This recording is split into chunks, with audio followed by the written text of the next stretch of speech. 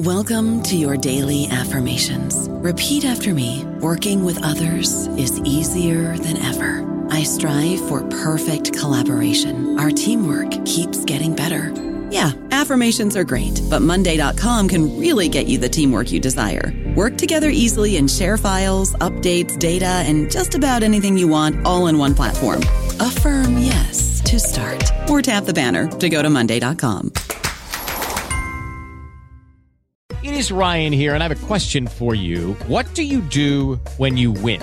Like, are you a fist pumper, a woohooer, a hand clapper, a high fiver? I kind of like the high five, but if you want to hone in on those winning moves, check out Chumba Casino. At ChumbaCasino.com, choose from hundreds of social casino-style games for your chance to redeem serious cash prizes. There are new game releases weekly, plus free daily bonuses. So don't wait. Start having the most fun ever at ChumbaCasino.com. No purchase necessary. VGW. Void where prohibited by law. See terms and conditions. 18+.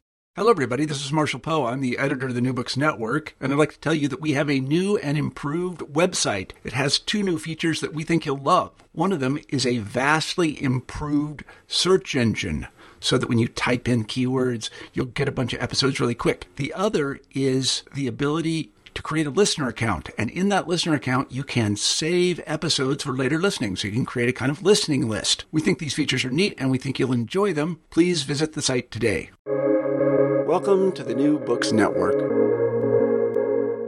Hello, this is Lily Goren with the New Books Network, the New Books in Political Science podcast. Today I'm joined by my colleague down the street, Mark Berlin, who is author of Criminalizing Atrocity, The Global Spread of Criminal Laws Against International Crimes.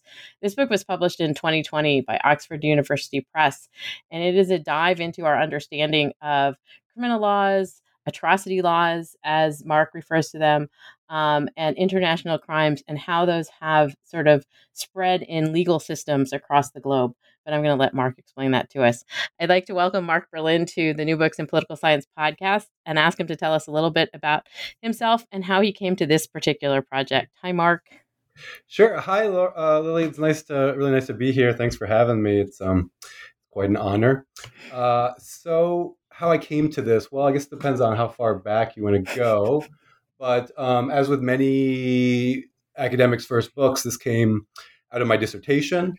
And I guess I can kind of trace that back to, so an interest in international law is kind of what got me interested in political science in general. I mean, I came into political science through an interest in international law. And I actually don't have much of a background in political science before graduate school. And because I had studied music, and that's a whole other story in and of itself. But what got me interested in politics, in political science generally, was this kind of fascination with the phenomenon of international law, like the idea that there could be laws above states that somehow restrain them, particularly when it comes to things like warfare.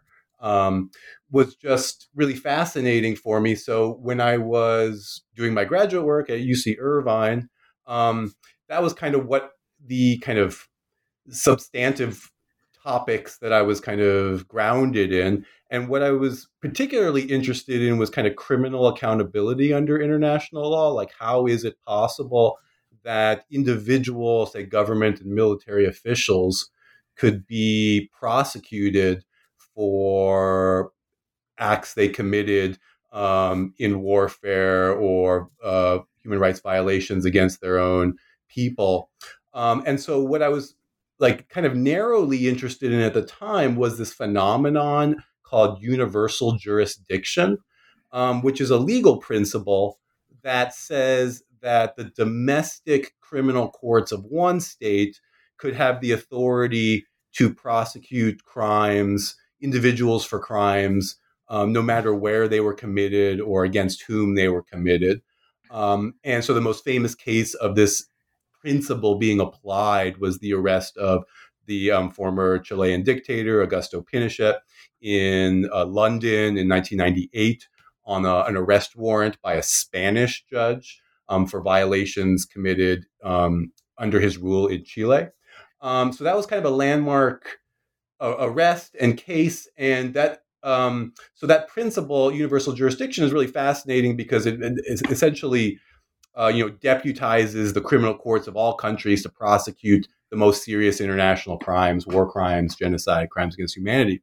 So I was particularly interested in the operation of that principle and the politics around its application. And I became interested in the idea of like how countries come to pass laws to enable their courts to exercise universal jurisdiction. And I started looking into the literature, and I wanted to know how these laws spread around the world, because it's necessary to have these laws in order to exercise this principle, in order for the courts to be able to prosecute crimes committed in other places.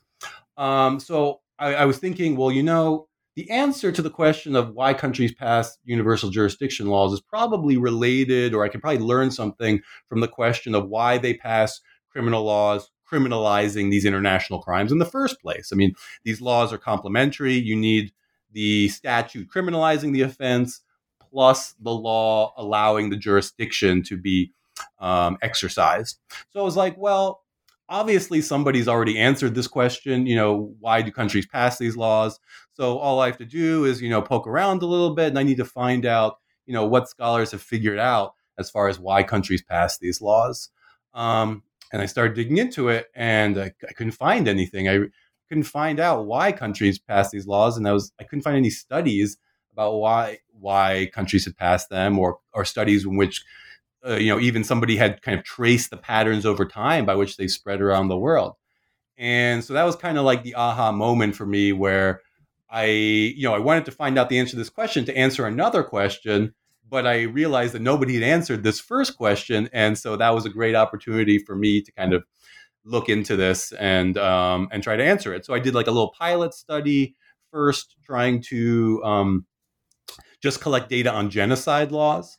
And, I discovered that there were some data sets out there that established like what laws exist on the books around the world. Amnesty International has a big kind of report about this. But I needed to know when these laws were actually adopted. Just knowing what laws are on the books today, you're still very limited in being able to draw inferences about why they were adopted if you don't know when they were adopted. So I needed to go and try to find out when these laws were adopted. And so I kind of initiated a little pilot project when I was writing my prospectus for a dissertation, to try to see if it was even feasible to collect this kind of data, because there's not a lot of models of kind of cross-national longitudinal studies of kind of national law adoption, with the exception of maybe constitutional law. And so I didn't have a lot of models for this, so I needed to kind of figure out if it was even possible. So that it worked out for me. I was able to establish that it was possible to do this kind of data collection, and that there was even something interesting about the patterns that merited substantively, and analytically to go forward with this. So yeah, I guess that's a little bit of a lengthy explanation. So the book is essentially two prongs: how and why.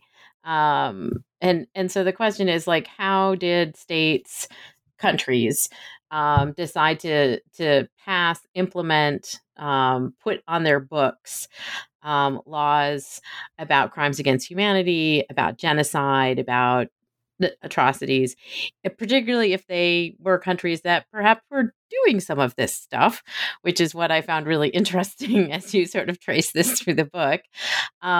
And also, not only how did they do it, but then the question was, why did they do it?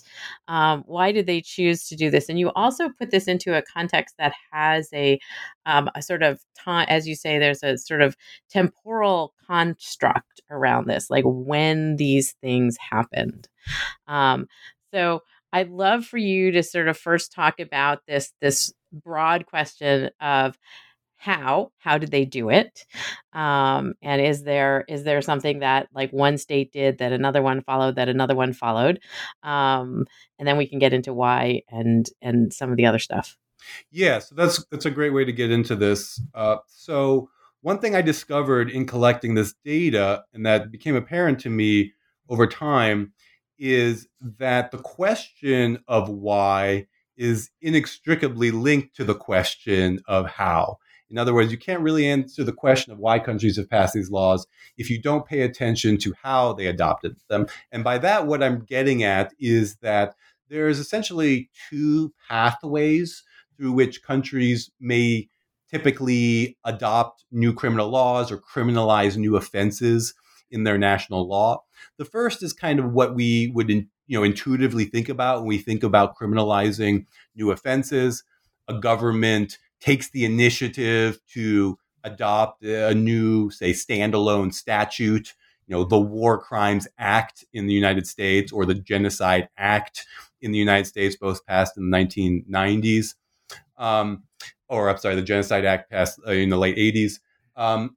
Or amending an existing criminal code. Most countries in the world, not all, but most have kind of these comprehensive criminal codes. And if you want to criminalize a new offense, you might just amend that code or add something onto it. That's what I call the kind of targeted legislation pathway. And it's, already kind of intuitive expectation about how criminal offenses get adopted. And certainly many countries criminalized atrocity crimes through that pathway. But what I also found is that a very large proportion of countries, roughly half or so, depending on which particular offense you're talking about, adopted through a different pathway. And that is through the decision to rewrite their criminal code entirely. So countries not irregularly, occasionally decide to rewrite their criminal codes, their national criminal codes in their entirety. I crunched the numbers, and it's maybe about 2.5 new criminal codes per year since World War II around the world. So it's not totally rare. It's not an everyday occurrence. And the thing is, when they decide to do that, that triggers a number of dynamics that we'll get into that increase the likelihood that legal ideas or particular criminal offenses that otherwise would not have likely gotten on a government's agenda does get into the mix of decision making and legal ideas and eventually could get into the final product. So, one pathway to adoption is through kind of this targeted legislation. The other pathway to adoption is as one piece of a much larger, comprehensive, wholesale rewriting of a criminal code. And in terms of those two pathways taken, did you find a pattern of kind of countries that did one or the other? Yeah. So I have a few hypotheses in the book about how the dynamics around these patterns might be different. But ultimately, what I find is that the types of countries who adopt these laws through targeted legislation, those countries tend to be countries that for which these laws represent kind of the least threat or the lowest potential costs in terms of are they likely or not likely to violate these laws or commit the kinds of offenses that these laws are trying to criminalize. So in kind of operationalizable terms, democratic states, for example, there's a lot of literature that shows that more democratic states are much less likely to commit physical integrity rights violations generally, killing, torture, war crimes, crimes against humanity. And so those kinds of countries are more likely to say, take the concerted initiative to want to criminalize these offenses. What's interesting is that the correlates or the determinants of adoption through this targeted legislation pathway are not the same as the correlates or determinants of adoption through the larger wholesale criminal code reform process. So I found that, for example, regime type doesn't matter when it comes to the question of what kinds of countries are more or less likely to adopt atrocity laws once they have already made the decision to rewrite their criminal code. So I found that regime type doesn't explain variation in those decisions. Propensity for war, another kind of variable you might expect to relate to the costs and benefits of adoption, doesn't explain variation of the decision in the criminal code reform process. So to answer your question, the correlates are different for these two pathways, and that kind of gives me confidence, or kind of confirmed my hypothesis, that there's kind of different political dynamics underlying these different pathways. And in terms of those different political dynamics, this gets to some degree to the why question. And you start the book by sort of puzzling over, like, why did Guatemala pick this up? And you have a whole chapter on Guatemala and their decision to, sort of go down this path. But one of the things that you keep sort of pointing to throughout the book is, like, why did these regimes that were going to get into trouble, or people in these regimes who are going to get into trouble for having committed these atrocities, why did they do that? Right. Yeah, exactly. So it's pretty intuitive from, just from a everyday person perspective, but also from a political science perspective, to expect that countries who are most likely to commit acts that would violate these laws would be least likely to adopt them.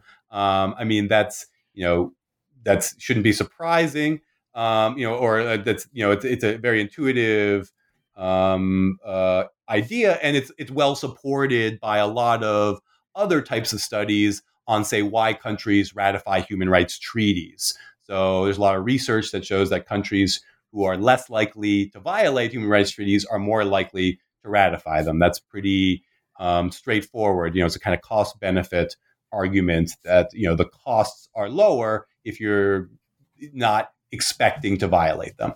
So that's kind of the puzzle that motivates the book. Why does a country like Guatemala, who adopts these laws in the 1970s, like during their civil war, there's widespread and systematic human rights violations committed by the military government.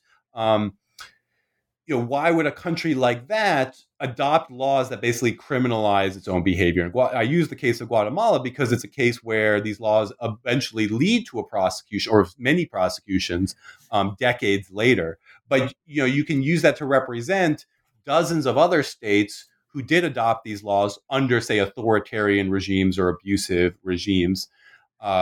And you might say, well, it's not that surprising. It's not that puzzling, because these countries, in an authoritarian regime, you control the justice system anyway. So you could easily predict that these laws aren't going to be enforced or exercised. So they're kind of like window dressing. You get to score some cheap political points. But I make the argument, or I try to make the case, at least, that they're not. They might be low cost, but they're not entirely cost free. There is a chance that down the road they could be exercised if the abusive regime in power gets overthrown or replaced. And just on a political level, governments generally don't like to draw attention to their abusive behavior. So kind of passing these laws would shine a light potentially on their human rights record. And, just empirically, if these laws didn't pose any threat or weren't seen as risky or threatening, then we would expect abusive and authoritarian regimes to adopt them through targeted legislation at the same rates that, say, democratic states or less abusive states adopt these laws. And that's not what we see in the actual data. So, it doesn't fit the observable implication of that explanation. And so what did the data, and you have a multi-method approach in this book, in terms of doing both quantitative and qualitative research and integrating interviews as well as a substantial data set. What did the data indicate in terms of these kinds of authoritarian regimes that have a tendency to be in violation of sort of laws, atrocity laws? Right. Yeah. So I get at this. You're right. I get at this question from multiple perspectives, and we could go deeper into that, the research design logic, if you like. But ultimately, what I find is that the decision by authoritarian or repressive regimes to adopt these laws does not reflect a concerted, deliberate initiative on behalf of these governments. In other words, it doesn't reflect their own preferences, say, about the likelihood that the likely costs or benefits that they might face from adopting these laws. Instead, what the adoption reflects is the decisions by those technocratic legal experts who are appointed by those governments to draft these large-scale criminal code reforms. In other words, to the extent that authoritarian or repressive governments do adopt atrocity laws or have adopted atrocity laws over the decades, it's much more often been through these processes of criminal code reform. And the decision to include these laws better reflects the preferences of those technocratic designers than they do of the government officials or leaders themselves. And this is also where we get into a little bit of like what is often considered the weeds of international law, is that it's not an area that most people have a lot of familiarity with. It's certainly not something that we can sort of talk about like your Fifth Amendment rights in the United States or something to that effect. And it's often been this highly theoretical kind of realm, with like law of the sea and treaties and so forth.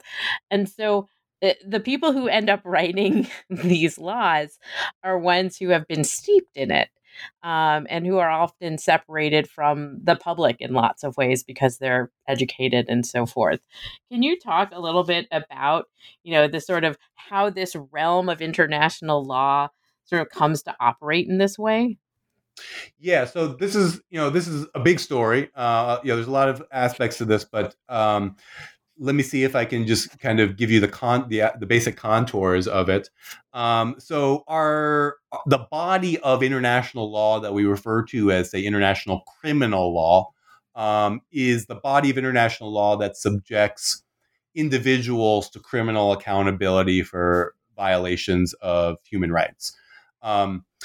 It's a relatively new body of international law and represents a kind of revolution in international law, because international law traditionally was meant to regulate relations between states and didn't really impose any kind of accountability or liability on individuals. That changed with the Nuremberg trials after World War II, where the kind of, I think, the 21 or 22 highest ranking surviving Nazis were prosecuted in an international court for war crimes, crimes against humanity, and crimes against peace. That the creation of that tribunal, as well as a number of treaties in its wake, the Genocide Convention, the 1949 Geneva Conventions, for the first time really established this edifice of international rules and obligations that did, for the first time, like I said, impose criminal liability on government and military officials. So that's nice in theory, but how do you actually enforce that? So Nuremberg was an international court. The states who negotiated these treaties weren't very interested in the idea of establishing a new permanent international court that would have jurisdiction over these crimes going forward, which is, if you're a political scientist, that shouldn't be surprising, because we know that governments don't like to, subject themselves to greater scrutiny, especially in an area like national security that represents kind of their most fundamental interests. So at the same time, because they didn't want to establish a new international court, the kind of second best, enforcement model would be to have domestic courts be the main enforcers of these laws. So even though this kind of became the dominant enforcement model of these treaties, it's actually an idea that predates these treaties and kind of originates in a group of kind of elite criminal law experts and scholars and practitioners in Europe, going back to the early 20th century, who are all kind of leaders in this prestigious technocratic organization called the International Association of Penal Law, or the AIDP, which is its French language acronym. It's a Paris-based organization. And the leaders of this organization had long been interested in establishing an international criminal law regime, which they saw as a means to kind of promote world peace or kind of restrain war. So they had long tried to establish an international criminal court that could prosecute government leaders for, say, waging illegal wars or aggressive wars. But not surprisingly, these ideas never really went very far because states don't like those kinds of ideas generally. So they because they were kind of elites and kind of the leading scholars in their own countries, Belgium, France, Germany, they were in the position to be appointed later on by governments to design these treaties, like the Genocide Convention, like the Geneva Conventions, like the Charter for the Nuremberg Tribunal. And so they took that opportunity to advance the idea of the ideas about how to promote a functioning international criminal law regime. So you had their ideas about establishing an international criminal law regime and how that would work. At the same time, these were criminal law specialists. These weren't international lawyers.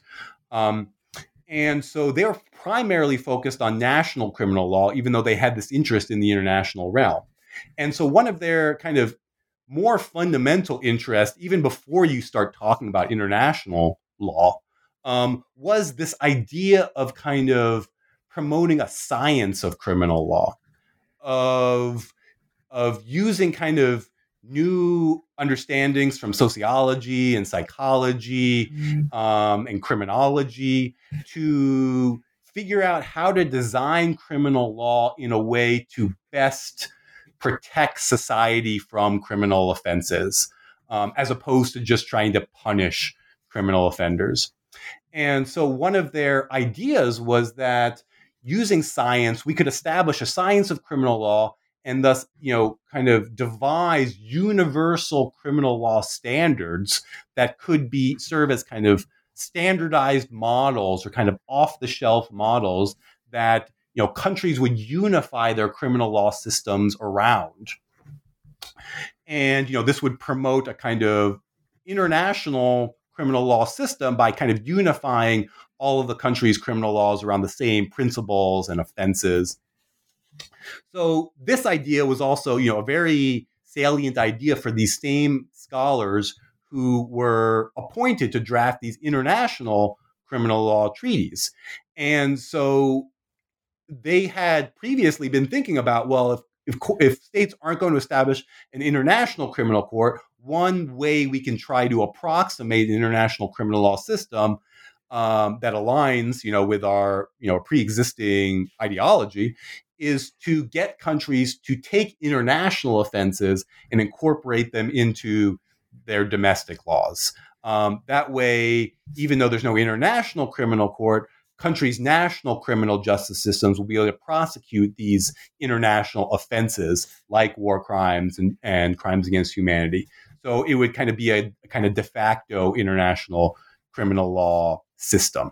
So they succeeded in kind of incorporating that very idea, that very model of enforcement into these treaties, these post-World War II treaties like the Genocide Convention and the Geneva Convention. So So that idea gets embedded in international law and becomes the dominant enforcement model for how an international criminal law system is designed to be enforced going forward in the second half of the 20th century.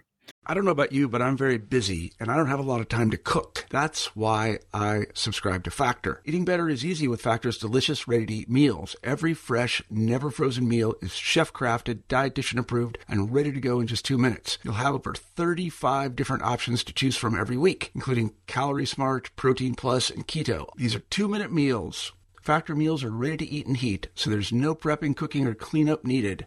They're flexible for your schedule. Get as much or as little as you need by choosing your meals every week. Factor is the perfect solution if you're looking for fast, premium options with no cooking required. Sign up and save. We've done the math, and this is important. Factor is less expensive than takeout, and every meal is dietitian approved to be nutritious and delicious. Head to factormeals.com/NBN50 and use code NBN50 to get 50% off. That's code NBN50 at factormeals.com/NBN50 to get 50% off. But as you note, there's also like that not a lot happens. I mean, after Nuremberg, you sort of talk about the fact that this gets designed and you have the establishment of these international communities like the UN and so forth, but that there's a stretch of time where not too much is done. And then there's another watershed moment. Can you explain this sort of temporal sort of structure around our understanding and in the implementation of these kinds of laws against atrocities? Yeah. So, over the next, after Nuremberg and the Genocide Convention, the Geneva Conventions in the late 40s, for the next 50 years or so, if my math is correct, there until the late 80s, early 90s, there is basically no action at the international level in terms of new atrocity prosecutions. There are no new international courts established until the International Criminal Tribunal for Yugoslavia in 1993. And that, again, perhaps not surprising, because we're in this Cold War, geopolitical rivalry. Everything that happens in terms of international cooperation is viewed through the lens of this rivalry. So in order to establish new international criminal tribunals, you basically need some kind of cooperation, maybe through the UN Security Council, and that's not going to happen within the context of the Cold War. So we're kind of at a standstill in terms of progress on establishing new courts for prosecution of atrocity crimes. One of the points I make in the book, and I think is kind of one of the takeaways from what I find, is that even though there is this general kind of pause, or as some scholars refer to as hibernation in the international criminal law regime during this period of time, there is other forms of progress and action. So, these same scholars and experts and these kind of technocratic elites who developed these ideas about the domestic incorporation of international criminal law and kind of inserted these ideas into these treaties, they're still around and they still care about these ideas. So, and their successors in the International Association of Penal Law care about these ideas. So these ideas continue to circulate inside the organization and among their leaders. So these technocratic elites still care about the idea that, for example, international atrocity law should be included in national criminal laws. So as they continue on over the 1950s and 60s, to the extent that they get opportunities to, say, participate in the design of new criminal codes in their own countries back home, they are inspired by these ideas circulating inside the organization. And in some case, these individuals are champions of these ideas, and they take the opportunities to incorporate them into new codes that they have the opportunity to work on. At the same time, they spread these ideas through professional conferences, textbooks, scholarly journals, so that criminal law scholars around the world who are influenced by the AIDP, and that's certainly not all criminal law scholars, but those particularly in countries that are have links to this organization, that scholars and technocratic criminal law elites in those countries come to view these ideas as kind of important components of a modern criminal law or modern criminal code, so that you get to the point where criminal code drafters who aren't particularly progressively minded or aren't like inspired by the goal of promoting human rights, nonetheless come to see these laws in a kind of taken for granted way as, well, these are the kinds of laws that should be incorporated into a modern criminal code, because they're thinking more through the lens of what are the best practices, what is the state of the art that my professional community has, the messages I'm receiving from my professional community about the kinds of ideas that are essential or important for a modern criminal code. So these ideas start to spread in that way and kind of take on the more kind of taken for granted status among the kinds of people who are in a position to write new criminal codes. And I do want to talk to you about the research design and the reasons for it, but I also wanted to dive into a little bit something that you talk about in the book with regard to the fact that the Global South has a kind of influence on this in a way that is a little bit unexpected. And that, again, was something that surprised me as I was reading your research, because obviously, you think about the UN and the International Criminal Courts and the Geneva Conventions as sort of coming out of World War II and sort of the global North. But your research indicates that what's going on in southern countries, globally southern countries, actually has a lot of traction in this realm. Yeah, there's a few interesting examples of this, and a lot of this comes down to the fact that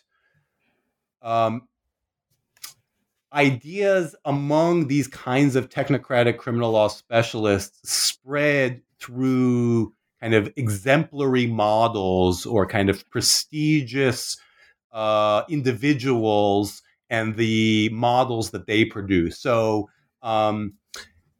there's a couple of examples where very prominent criminal law scholars in their own particular communities or kind of transnationally work on the drafting of codes in, what you might pejoratively call like peripheral countries. And that nonetheless, even though those are kind of politically or, internationally not very politically important countries, the fact that they had very prestigious drafters of their code lends those codes a prestige themselves. So, one example is in Ethiopia. In the late 1950s, Ethiopia is one of the first countries actually in the world to incorporate atrocity laws into its code. And that, again, it doesn't reflect the initiative of the emperor of the time at the time, but more reflects the fact that the emperor wanted to have a set of new modern codes drawn up to kind of bring Ethiopia into the 20th century and to kind of bring it up to the level of the standards of its peers and other countries around the world. So the emperor appoints the president of the AIDP, a Swiss criminal law scholar and judge named Jean Grevin, who is a champion of the idea of incorporating international criminal law ideas into national criminal codes. And he's appointed to draft this code and goes on and does it and incorporates these ideas into it. And that code, even though Ethiopia is usually not looked to as like a model for institutional design around the world, criminal law scholars around the world take notice of this code because of the prestige of its drafter and because it's seen as exemplifying the state of the art of the new movements in criminal law theory, at least the new movements coming out of continental Europe on criminal law theory and design. So, criminal law scholars around the world look to this model as embodying the most up-to-date ideas. The atrocity law provisions are just one small part of that, but their association with this prestigious model helps raise the profile of these ideas and kind of inspires other code drafters around the world to consider including these ideas to try to, similarly imbue their models with the same, perception of modernity.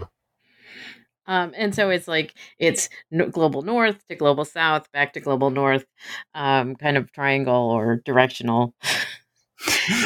Right, exactly. Yeah, it's exactly. So these ideas really begin in continental Europe, but one kind of major vector of dissemination is into Latin America, and I spent a bunch of time in the book talking about that. But there's a few kind of main intermediaries that are strongly involved in the AIDP, with leadership positions, and who kind of serve as kind of conduits through which these ideas are spread to Latin America, and they themselves initiate similar movements in Latin America about kind of the unification of criminal law and how, and so they devise a model code for criminal codes in Latin America.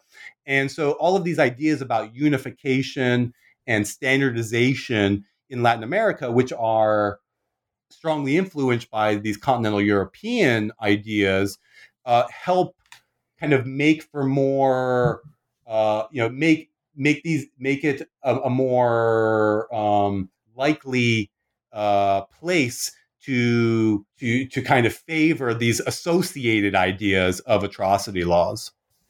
And so I did want to ask you about, you've got a lot of different methods that you're using in the book, and you make an argument with regard to why they sort of build on each other, and help you to sort of see the landscape of both the how and the why questions.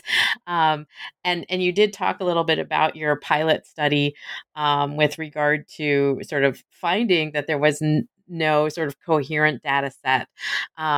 So I would love for you to talk a bit about what it was that you decided you needed to do in order to do this research. Yeah. So I spent a few years doing that, traveling around and collecting that data set. And then that enabled me to use statistical analyses to analyze the determinants of these two different pathways. And lo and behold, the statistical analysis confirmed my expectations that the determinants of these two different pathways to adoption, targeted legislation or kind of wholesale criminal code reform, and have different correlates or different determinants. And also, by the way, in order to do that, I had to collect a different data set on new criminal codes around the world. That was a little less labor intensive, but still took a while. And so more important for my argument, I found that countries who, given that they decide to reform their criminal code, are more likely to incorporate atrocity laws when their drafters, the types of people who would be drafting their criminal code, either have like links to the AIDP, this professional organization, or are in a region or have like regional peers, like countries close by that have the same type of language or legal system, that have also adopted these laws, which kind of underscores the importance of kind of legal borrowing, like looking to similarly situated peers to understand what counts as a modern or kind of state-of-the-art criminal code. So that confirmed my or at least gave me more confidence in my explanation that like borrowing from prestigious sources, professional associations, or exemplary models was a major driver of the inclusion of these laws in new criminal codes. Nevertheless, I was still limited in my ability to kind of confirm the causal mechanisms in my argument. Even though I established these correlations, they're still, kind of just correlations, and hard for me to prove per se that that the specific causal logic that I lay out in the theory chapter is actually happening.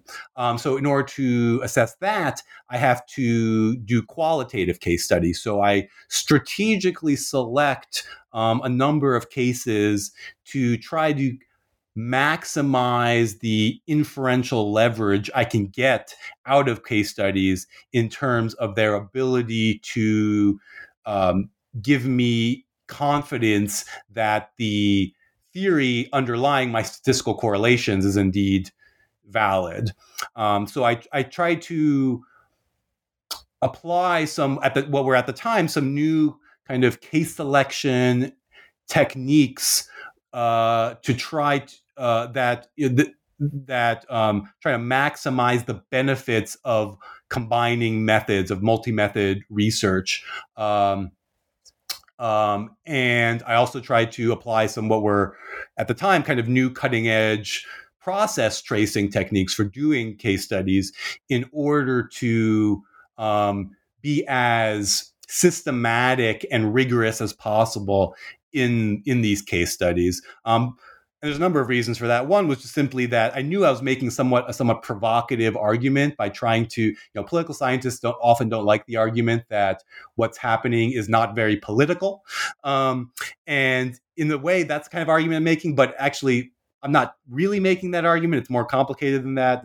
But without getting too deep into that at the moment, it seems like what I'm making is an argument that, politics doesn't matter a lot in these cases.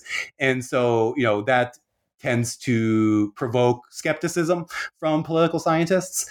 And so I wanted to really make sure that I presented these cases in as systematic a way as possible to try to make my argument as airtight as possible. So I tried to apply what were kind of the most rigorous approaches for doing process tracing. And so, all of these combined, these three kind of things, the historical chapter, the statistical chapter, and the two case study chapters combined, give me a lot of confidence in my explanation. And in terms of the case studies that you ultimately looked at, Guatemala figures substantially in that, and I was very curious about it. But again, you do take up other examples. Can you just mention a couple of those and why they sort of flesh out your thesis? Yeah. So the Guatemala case is useful because it's a very unlikely case for the based on existing explanations in political science for the adoption of human rights commitments. So it's a useful case for me to be able to isolate my explanation from the confounding influence of potential alternative explanations, and to really try to assess whether the causal mechanisms in my argument are present in this case without kind of interference from other potential explanations. So that's known as a pathway case. In addition to that, it's important to compare that case to other cases in order to assess potentially, the limits of your argument, what kinds of cases or scope conditions under which it might break down or not apply. So I have another chapter where I have three shorter cases that are negative cases. In other words, these are cases in which my argument seems like it would predict the adoption of atrocity laws. Like similar to Guatemala in certain ways, but that actually don't end up adopting atrocity laws. So they're useful for me to try to, suss out the limits of my argument, as well as help me. It also, in the end, also kind of confirm other components of my argument. So what I find, I look at Colombia in 1980, its adoption of new criminal code in 1980. Poland with its adoption of a new criminal code in 1969, and the Maldives with this adoption of a new criminal code in the 2000s. And those, the reasons for non-adoption in those cases are, all somewhat different, but in the end, they all provide support for some important aspects of my theory. In other words, even though the ultimate outcome of those cases is not what my theory would predict, most of the other causal mechanisms that my theory does predict do play out. It's just in the end, there is some wrinkles that lead them to not end up having adopted these laws. And those wrinkles are really instructive for understanding kind of the application of my theory or the generalizability of my theory. So after all of this very complex multi-method investigation with trips to many libraries, both domestically and internationally, and the production of a very fascinating book in international law that is not boring, which is a tough standard. What is it that you're working on now, Mark? Oh, well, thanks for asking that question. So I have kind of, I've been, putting to bed this kind of first big research project of my career and kind of tying up loose ends, and then shifting to a new big project, which one way to think about it is I'm kind of shifting from a focus on the extraordinary atrocities like genocide and crimes against humanity to more ordinary human rights violations, if I can call them that, specifically torture. So I am focusing on a number of research questions related to kind of the prevention of and prosecution for or accountability for torture. And there's a few different components to this. One, on kind of a comparative or global level, I'm doing a number of kind of statistical or quantitative studies that look at kind of the spread of torture laws, more specifically, as well as how those torture laws have changed over time. So I'm getting into like the content of the laws too, and not just the existence of them. I actually have a new piece that's, I think, just came available on kind of the early view at the American Journal of Political Science, which looks at the question of, does criminalizing torture deter police torture by police? Spoiler alert, I find that it does deter some small amount of torture by police if the torture laws in question meet the standards of the definition of torture in the UN Convention Against Torture. And there's a number of reasons for that, which I won't go into at the moment. And folks are welcome to seek that out or contact me about that. The other component of my large research agenda on torture is American focused, actually. So I'm not a scholar of American politics. I traditionally haven't studied American politics very closely. So this is an interesting kind of new thing for me. So I'm looking at the history of police torture in Chicago, in the Chicago Police Department, which is now well established and well documented. But many folks actually don't know about it, even people who are from the area. So there was a systematic pattern of torture by police detectives in Chicago from like the early 70s to the 1990s. And since then, there's been a lot of, the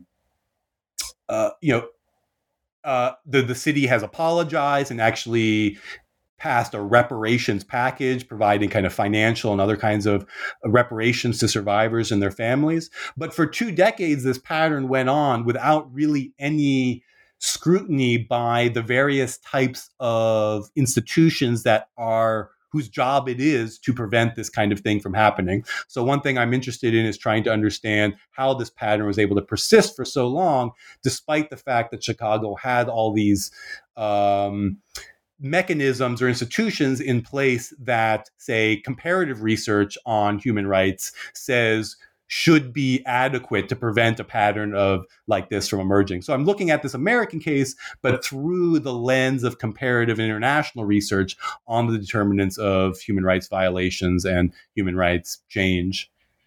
So not only are you doing American politics, but you're also doing a little sociology. I guess so. Yeah. I mean, I think sociological kind of orientation has kind of run throughout almost everything I've done. I think I tended to hang out with the sociologists more than the political scientists where I did my PhD. So that's certainly a big kind of strain running throughout my work. Well, Mark Berlin, I would like to thank you for joining me today on the New Books in Political Science podcast. I appreciated you talking about criminalizing atrocity, the global spread of criminal laws against international crimes, published by Oxford University Press in 2020. Is there a brick and mortar store with an online presence to which you would like to give a shout out? Yeah, so in Milwaukee, there is Boswell Books, which is a great local bookstore. And so I would recommend that. And they do have an online presence, so I'm sure they can order your book. They do. For your for Christmas gifts or holiday gifts at this time of year. Thanks so much for joining me, Mark. It's been a pleasure to talk to you. Thank you, Lily. It's been my pleasure.